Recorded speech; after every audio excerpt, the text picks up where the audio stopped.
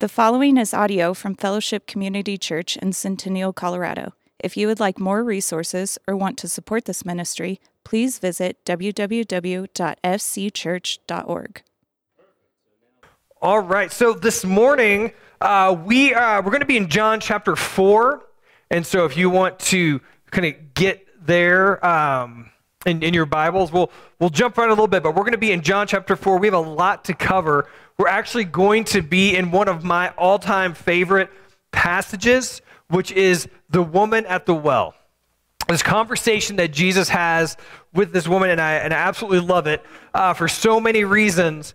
And if you are looking at the notes page in your bulletin and you're like, I am type A, I like the blanks, where are the blanks? Are any of you like that? It's okay. It's okay. We love you anyway. I'm going to help you out. So we're gonna give a little background as to why Jesus was in Samaria in the first place, and looking at this woman's response is primarily what we're going to be focusing on. And she does these three things. So here's the outline. If you're that person, I want to help you out so you're not distracted. Right? She downplays her sin, she distracts with doctrine, and then she declares her freedom. Okay, so here's the thing. I grew up Baptist. The whole don't drink, dance, or chew, or go hang out with those who do crowd. But we also all the sermon points were always alliterated, and so when I came up with the alliteration for those 3 points, my inner Baptist child was so happy it could almost not dance. But that's going to be the outline for us this morning. If you want to, if that makes it easier for you to follow along. But the Gospel of John it's such a beautiful gospel, and one of the things I love about it is no matter what part of the Gospel of John you're reading, John tells you why you're reading it. He tells you, here's why this was written down. If in John chapter 20, verse 31, it says this. He's saying Jesus did a lot of things that aren't written down here. But he goes, but these were written so that you may believe that Jesus is the Christ, the Son of God, and that by believing, you may have life in his name. So there's this mission statement for the Gospel of John. So any passage that we read in the Gospel of John, this is why we're reading it, so that we would believe that Jesus is the Christ, the Son of God, and through believing have life in his name. So that's how we're going to approach this story in John chapter 4 with this woman at the well. And so I want to give you a little bit of background on why it's so unique, especially this little passage, because it's sort of like it's its own little story that takes place. So when you read the first few verses of chapter 4, and then you hop down to verse 43, 44, Jesus is leaving Jerusalem, and he's going back to Galilee, his hometown. And it's kind of this little road trip story, right? So it starts with, I'm going to Galilee, and then it ends with, we're in Galilee.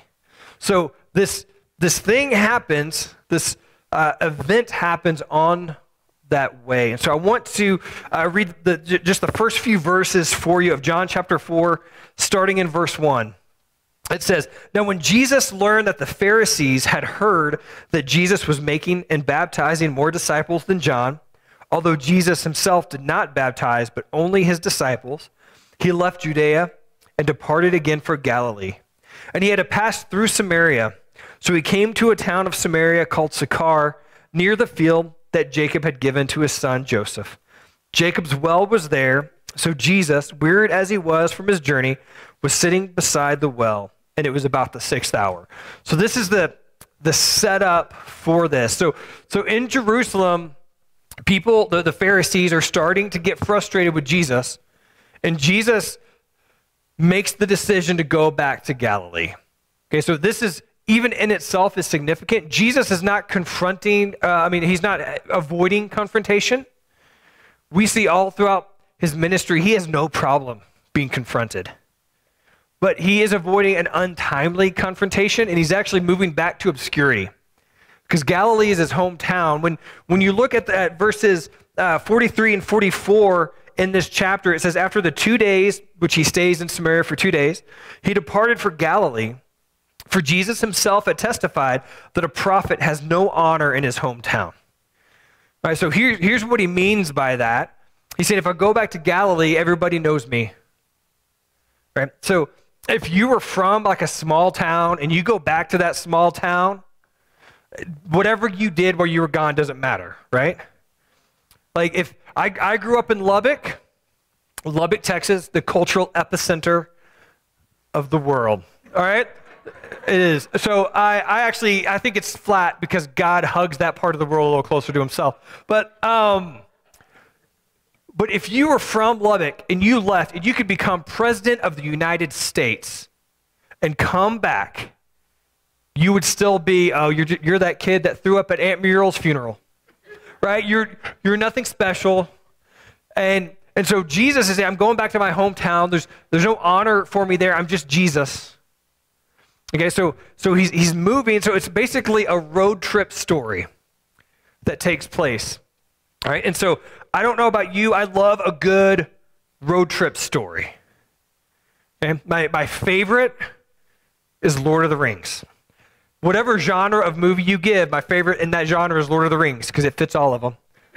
But outside of that, like I love those good, just those road trip comedies, and I don't want to get highbrow on you.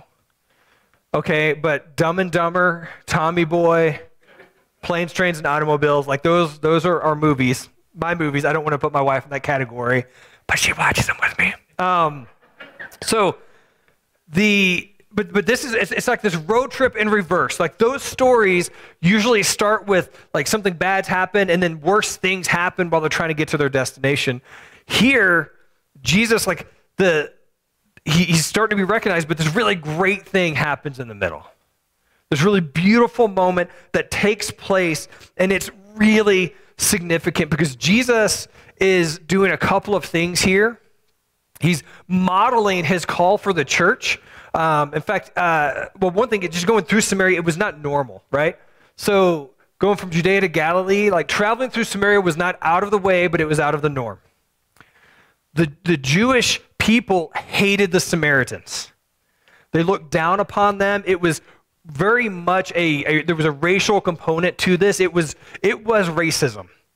We hate Samaritans, and here's why we hate Samaritans, because when Israel and Judea were in the Babylonian exile, and the Assyrians sent in their people, and they intermarried with some of our people, and then that created the Samaritans. And so they hated the Samaritans because of that, because it reminded them of the exile, and they felt like the Jewish people who married into or intermarried with the Assyrians were somehow betraying their Israelite heritage. And so they hated them for it, to the point that even though when you look at a map, and you look at Jerusalem, and you look at Galilee, Samaria's right in the middle, but nobody went through Samaria. It was like when you're at Target and you see an ex-boyfriend or ex-girlfriend down an aisle, and like all of a sudden you're like, I don't really need what's down that aisle anymore, right? Like they would avoid Samaria by going all the way to the other side of the Jordan River and going up the east side of the Jordan River just to avoid going through Samaria. It was that kind of hate that they would add a day and a half to 2 days to their journey just to not walk through their towns. Okay, so Jesus has this, there's a statement in John in verse 4, it says he had to pass through Samaria. That wasn't just because it was the only way, but there was something Jesus needed to do there. Jesus also, even by doing this, he's modeling for the church. Acts 1:8, at the end of his ministry, when he's ascended, you hear this challenge given to the apostles and to the early church. It says, you will receive power when the Holy Spirit comes upon you, and you will be my witnesses in Jerusalem and all Judea and Samaria and to the ends of the earth. Jesus modeled this, and then he gives it to his church. He says, you're going to do the same thing. Jerusalem, Judea, Samaria, to the ends of the earth, you're going to be my witnesses. And so he's modeling it, and he says, I've got to go through here. And when he shows up in Sychar, right, which is this little village, it's actually translated Lyre, which is a really great name for a town. And there's a whole story about Jacob. We can read about Jacob as well. Jacob's sons and Shechem. We're not going to get into that. But if you want a really awkward bedtime story with your kids from the Bible, that's the one. So go back and read that. But this was around the town of Sychar, this little village. And he shows up, and the Jacob's well is there. And I love that John points this out. He said that Jesus, wearied as he was from his journey, was sitting beside the well. I feel like a lot of times we forget that Jesus got tired. It's comforting, isn't it? Like when we're exhausted to know Jesus experienced this. Right? When we just want to sit down. Like after hitting 40 and having 4 kids, that's like 90% of my existence. Is wanting to sit down. The other 10% sitting down. So that's the dream. But anyway, so Jesus, he's tired. He's resting at this well. It was about the 6th hour. So this is why he's in Samaria, and it's why it's important. And then this woman comes up. And so Jesus is going to have this conversation with her. He's going to initiate a conversation. This is a really big deal because not only is she a woman and not only is she Samaritan, but she also, as we're going to find out, she has a suspect past and present. Okay? And Jesus initiates this conversation with her, starting in verses 7 through 15. We're gonna read all of this and come back and look at a few aspects of this conversation. But a woman from Samaria came to draw water, and Jesus said to her, "Give me a drink," for his disciples had gone away into the city to buy food. The Samaritan woman said to him, "How is it that you, a Jew, ask for a drink from me, a woman of Samaria? For Jews have no dealings with Samaritans." Jesus answered her, "If you knew the gift of God and who it is that is saying to you, 'Give me a drink,' you would have asked him and he would have given you living water." The woman said to him, "Sir, you have nothing to draw water with and the well is deep. Where do you get that living water? Are you greater than our father Jacob? He gave us the well and drank from it himself, as did his sons and his livestock." Jesus said to her, "Everyone who drinks of this water will be thirsty again, but whoever drinks the water that I will give him will never be thirsty again. The water that I will give him will become in him a spring of water welling up to eternal life." The woman said to him, "Sir, give me this water so that I will not be thirsty or have to come here to draw water." So this woman shows up almost taken off guard when Jesus says, "Hey, give me a drink." Okay, so even she understood this. She was like, "How do you, a Jew, ask me for a drink? Because I know that all of you hate us." That's her approach. And we see this even in other parts of Scripture. When Jesus is sharing the story of the Good Samaritan, they were more offended by the fact that the Samaritan was the hero than any other part of that story. Which is why at the end of it, when he says, "Hey, who loved their neighbor?" and they can't bring themselves to say the Samaritan, they just say, "The one who had mercy on the man on the side of the road." Like it's this tension. And so she recognizes that, but also she is intrigued by living water. She says, "Give me this water so I won't thirst again. I don't want to come back to this well." Because she's coming to this well in the heat of the day. This is after everything, most people have already gotten their water. And they're already back in Sychar, and she's coming to avoid the crowds. She's coming so she doesn't have to deal with them because of what's going on in her life. She knows that if she shows up and all the other women are there and they're getting their water, she's going to get the side eye. You know what I'm talking about? Like they know she's going to hear those hushed whispers, and she's just going to know they're talking about her. So she just chooses to avoid that. But she's intrigued by this living water, and she's misunderstanding what Jesus is talking about, because she's just like, "Oh, well, if I get this living water, then I won't have to come back. I'll never thirst again." But Jesus, when he says this, he's actually making this allusion to the prophet Jeremiah. So in Jeremiah chapter 2, Jeremiah writes this. He's writing, this is God saying it, but he says, "His people have made these 2 offenses. They have forsaken me, the fountain of living waters, and hewed out cisterns for themselves that can hold no water.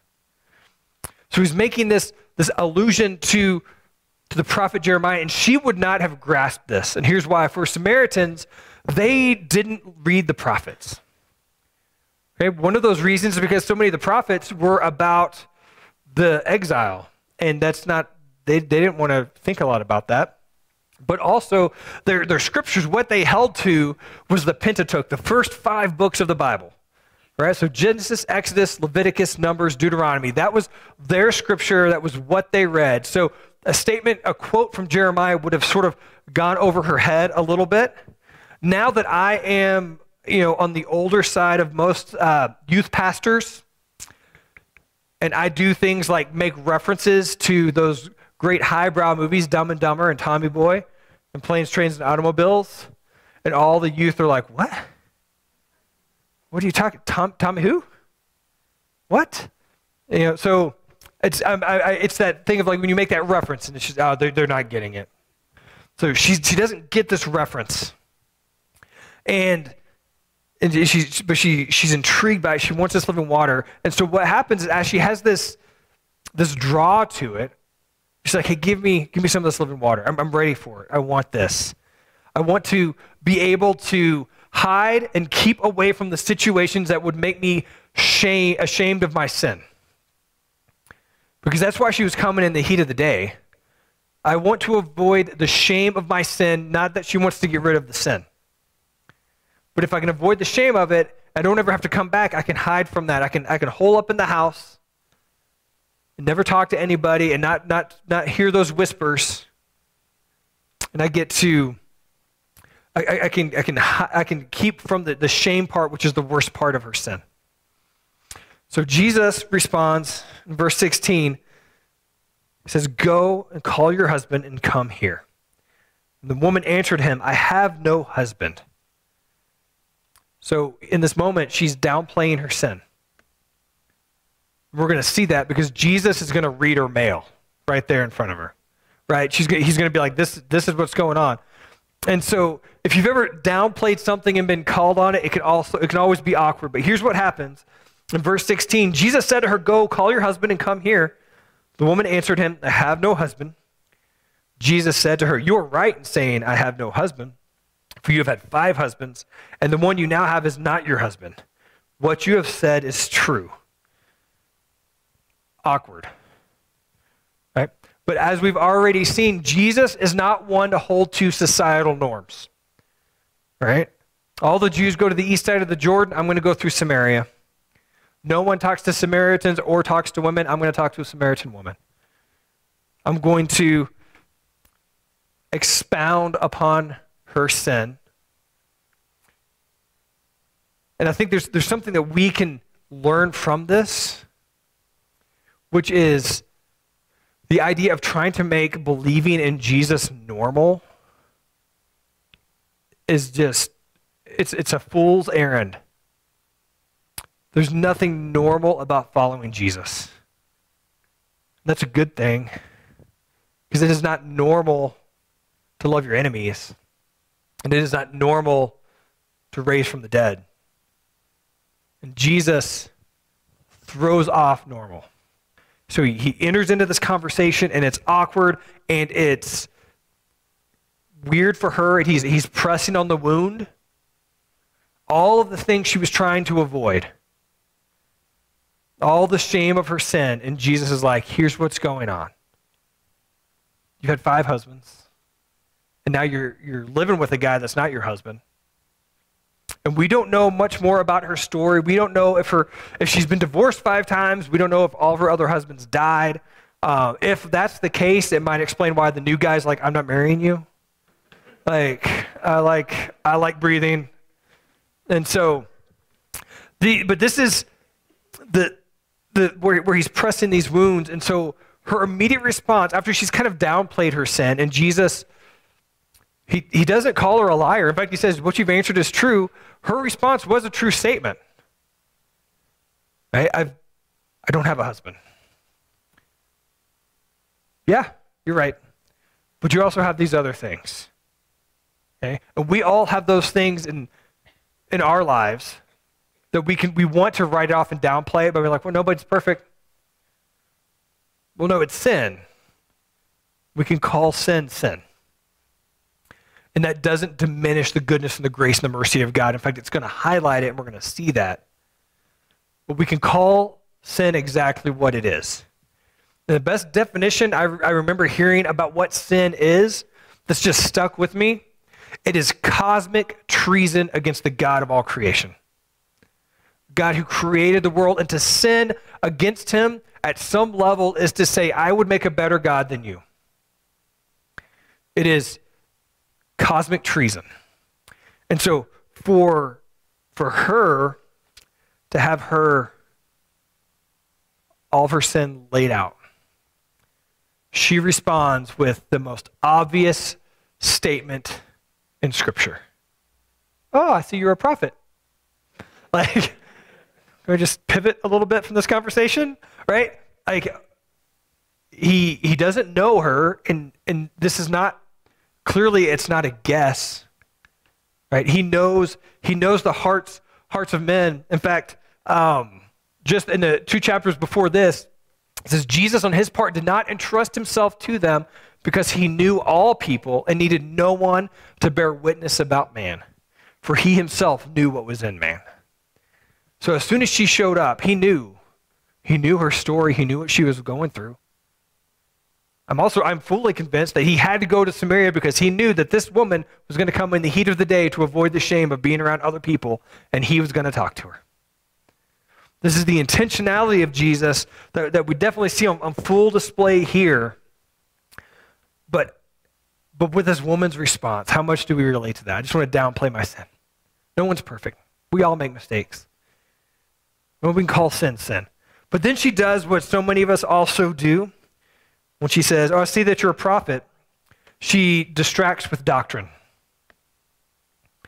And so in youth ministry, when you deal with students, no, I don't know, adults are really sneaky about it. Like, you guys are really, like, you gloss it over really well when you're trying to distract with doctrine from your own sin.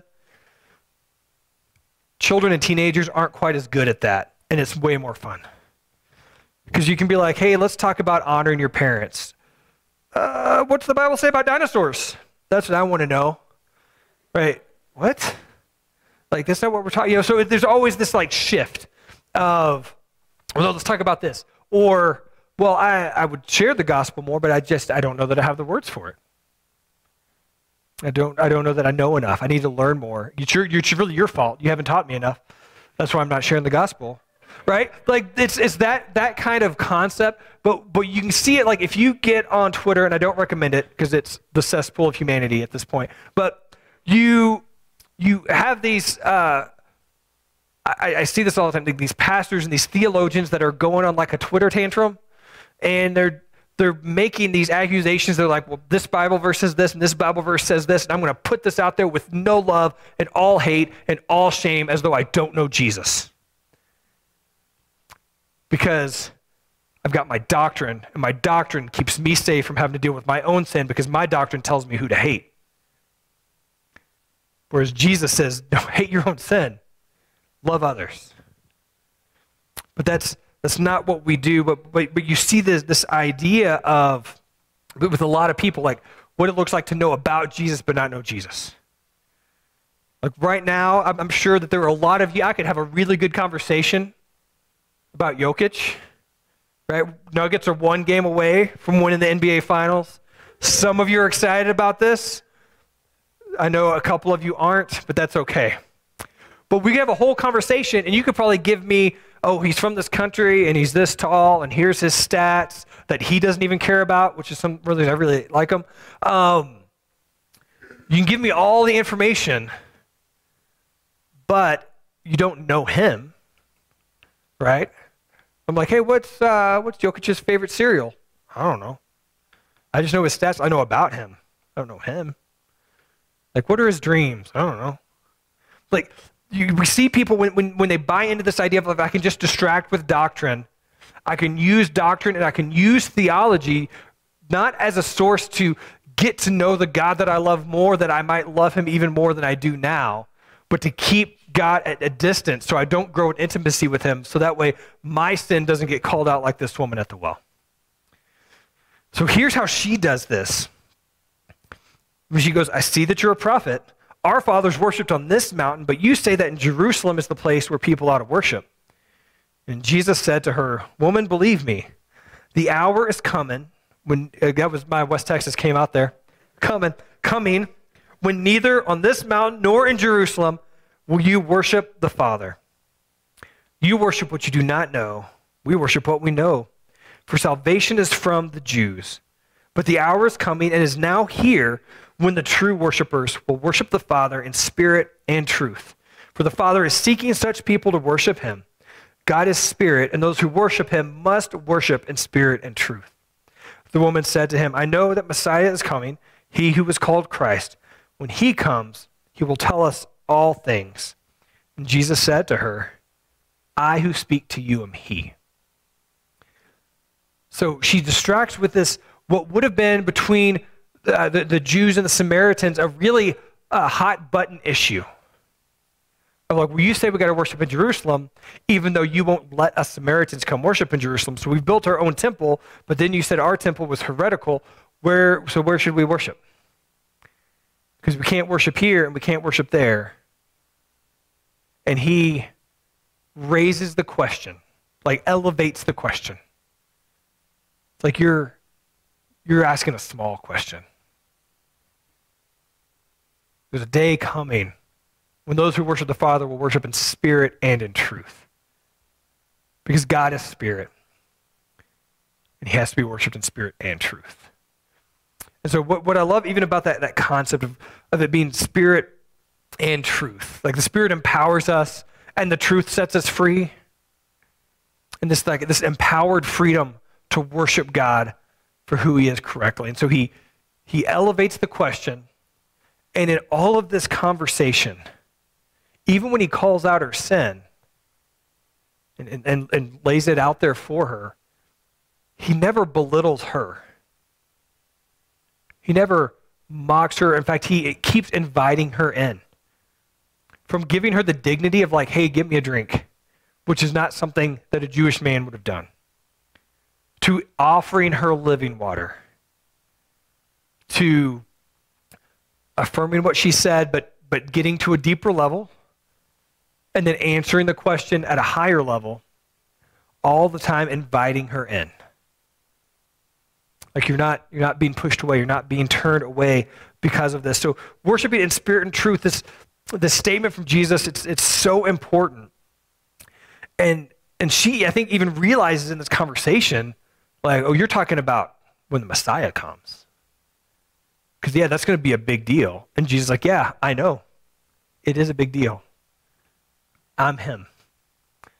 And then in verse 27, the disciples who have been down and have been buying food, they start to show back up.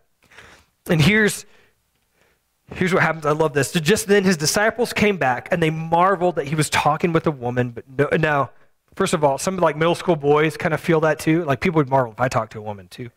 But they marveled he was talking to this woman, and no one said, what do you seek, or why are you talking to her?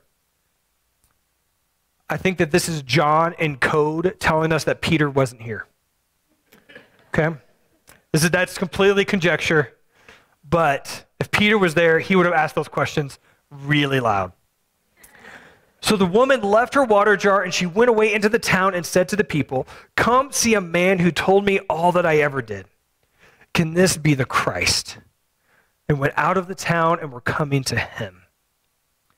So this woman who starts this story avoiding the crowd, avoiding all of the people so the shame of her sin is not talked about or displayed, is now running through the town saying, hey, you guys all know what I've done, but this guy, he's on the outside. He told me everything I've done.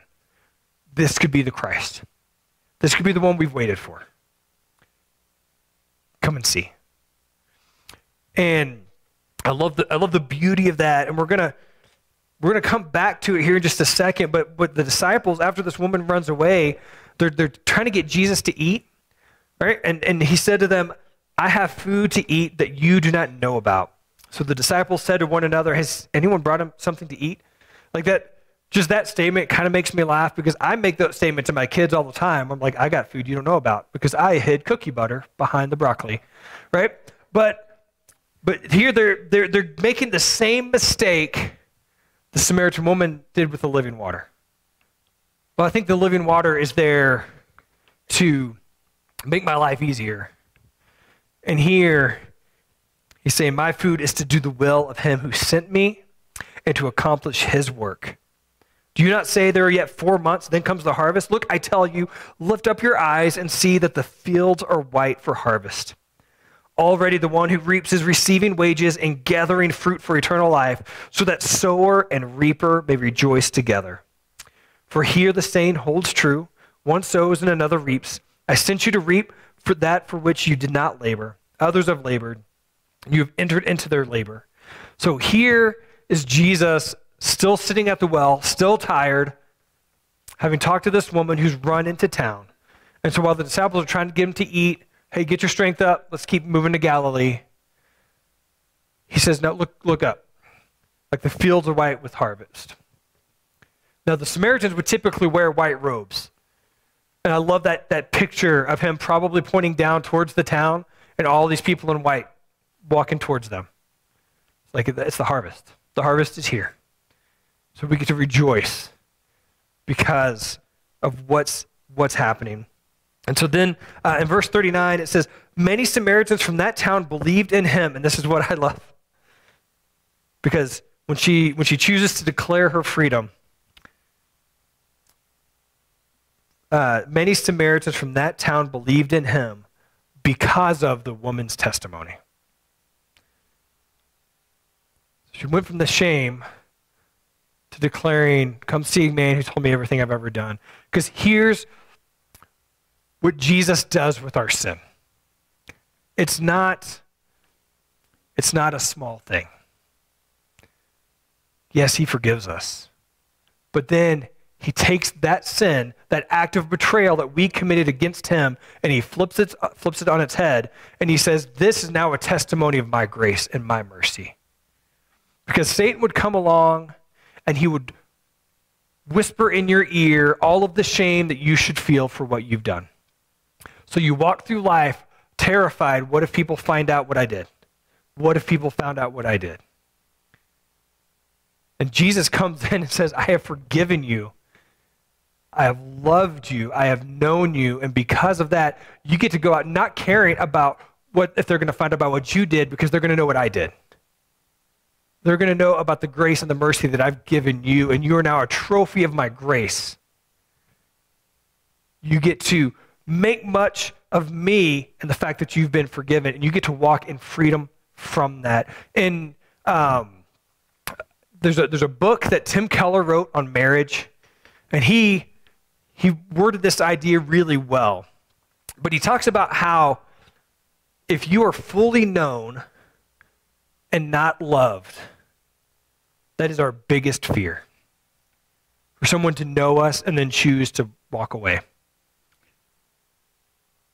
But to be fully loved or to be loved and not known doesn't mean anything. It's sentiment. But to be fully known and to be fully loved in the midst of being known is where freedom comes. And so this woman has experienced this freedom, and she runs into this town, and they all come out. And now because of her testimony, many believe. And they convince Jesus to stay, and it says many more believe because of Jesus. And some of them are even like, hey, I came because of your testimony, but now I believe because I've heard it from Jesus. And so my encouragement for you today, my challenge for you today is if wherever you're at in this story, if you're the person who is still trying to hide from the shame and you're trying to downplay your sin, don't do it. Just know that when we come and we call our sin what it is and we acknowledge that our sin is real, but so is our Savior. Our sin is big, our Savior is bigger. Our sin leads to death, our Savior is the author of life. So the sin can no longer have power over us, and the shame that it would bring no longer has power over us because we get to walk in freedom. And we get to say, I'm done with this. I get to move on from it. I have new life in Christ. And I want to encourage you, today could be the day that you meet Jesus, that you walk away in freedom. Walk with Jesus into freedom, I should say. Maybe you're in that mode of distracting with doctrine, and you're just trying to figure out, okay, well, if I hate the right groups, then I can be accepted by these other groups, and I never have to deal with my own sin. I want to really encourage you to think largely about what you hate, what you don't. Because here's the truth. We're living in a culture, even this month in particular, you will be bombarded with stories about how you need to live your truth, how you do you. And we know that it's not your truth that sets you free, it's the truth that sets you free. And so we get to not be able to go out in the world and be like, well, I hate these people for believing this thing. But we get to walk in freedom because the truth has set us free. And through that, we get to love other people who have not been set free yet in hopes and prayers that they experience it. That's our hope with that, is that we can walk forward in one of those ways. But here's the thing, we also have to tell people about it. The excuse of, I don't have the words. I don't know enough. It really falls apart when you see this woman who had a 5-minute conversation with Jesus and then is running through town. Come meet a man who told me everything I've done. Wasn't this well stated gospel presentation? Those are good. They're really good. But just her being able to go back and say, hey, come meet the man 5 minutes after meeting him. Like, you guys got to come see. This could be him. As we walk in freedom, we get to tell other people about that freedom and then invite them into it. Because something I love about the life and the ministry of Jesus is it is really clear that he does not skimp or ration grace and mercy. It is there in abundance. It's there for us. It's there for others. So my prayer for us this morning as we close out and we worship our Savior again is that we would lean into this freedom even more. Let's pray. Jesus, we thank you for this conversation. We thank you that it was written so that we would believe that you are the Christ, the Son of God. And that through believing that, we would have life in your name. Help us to not fall into the trap of downplaying our sin, but seeing you for the Savior that you are. Help us to not distract ourselves with doctrine or theology or politics, which seems to be the token of the day that we all fall into. Lord, I pray that we would not be distracted by that, but that we would be reminded that on an eternal cosmic level that we are sons and daughters of the King in Jesus Christ. And that we would deal with our own sin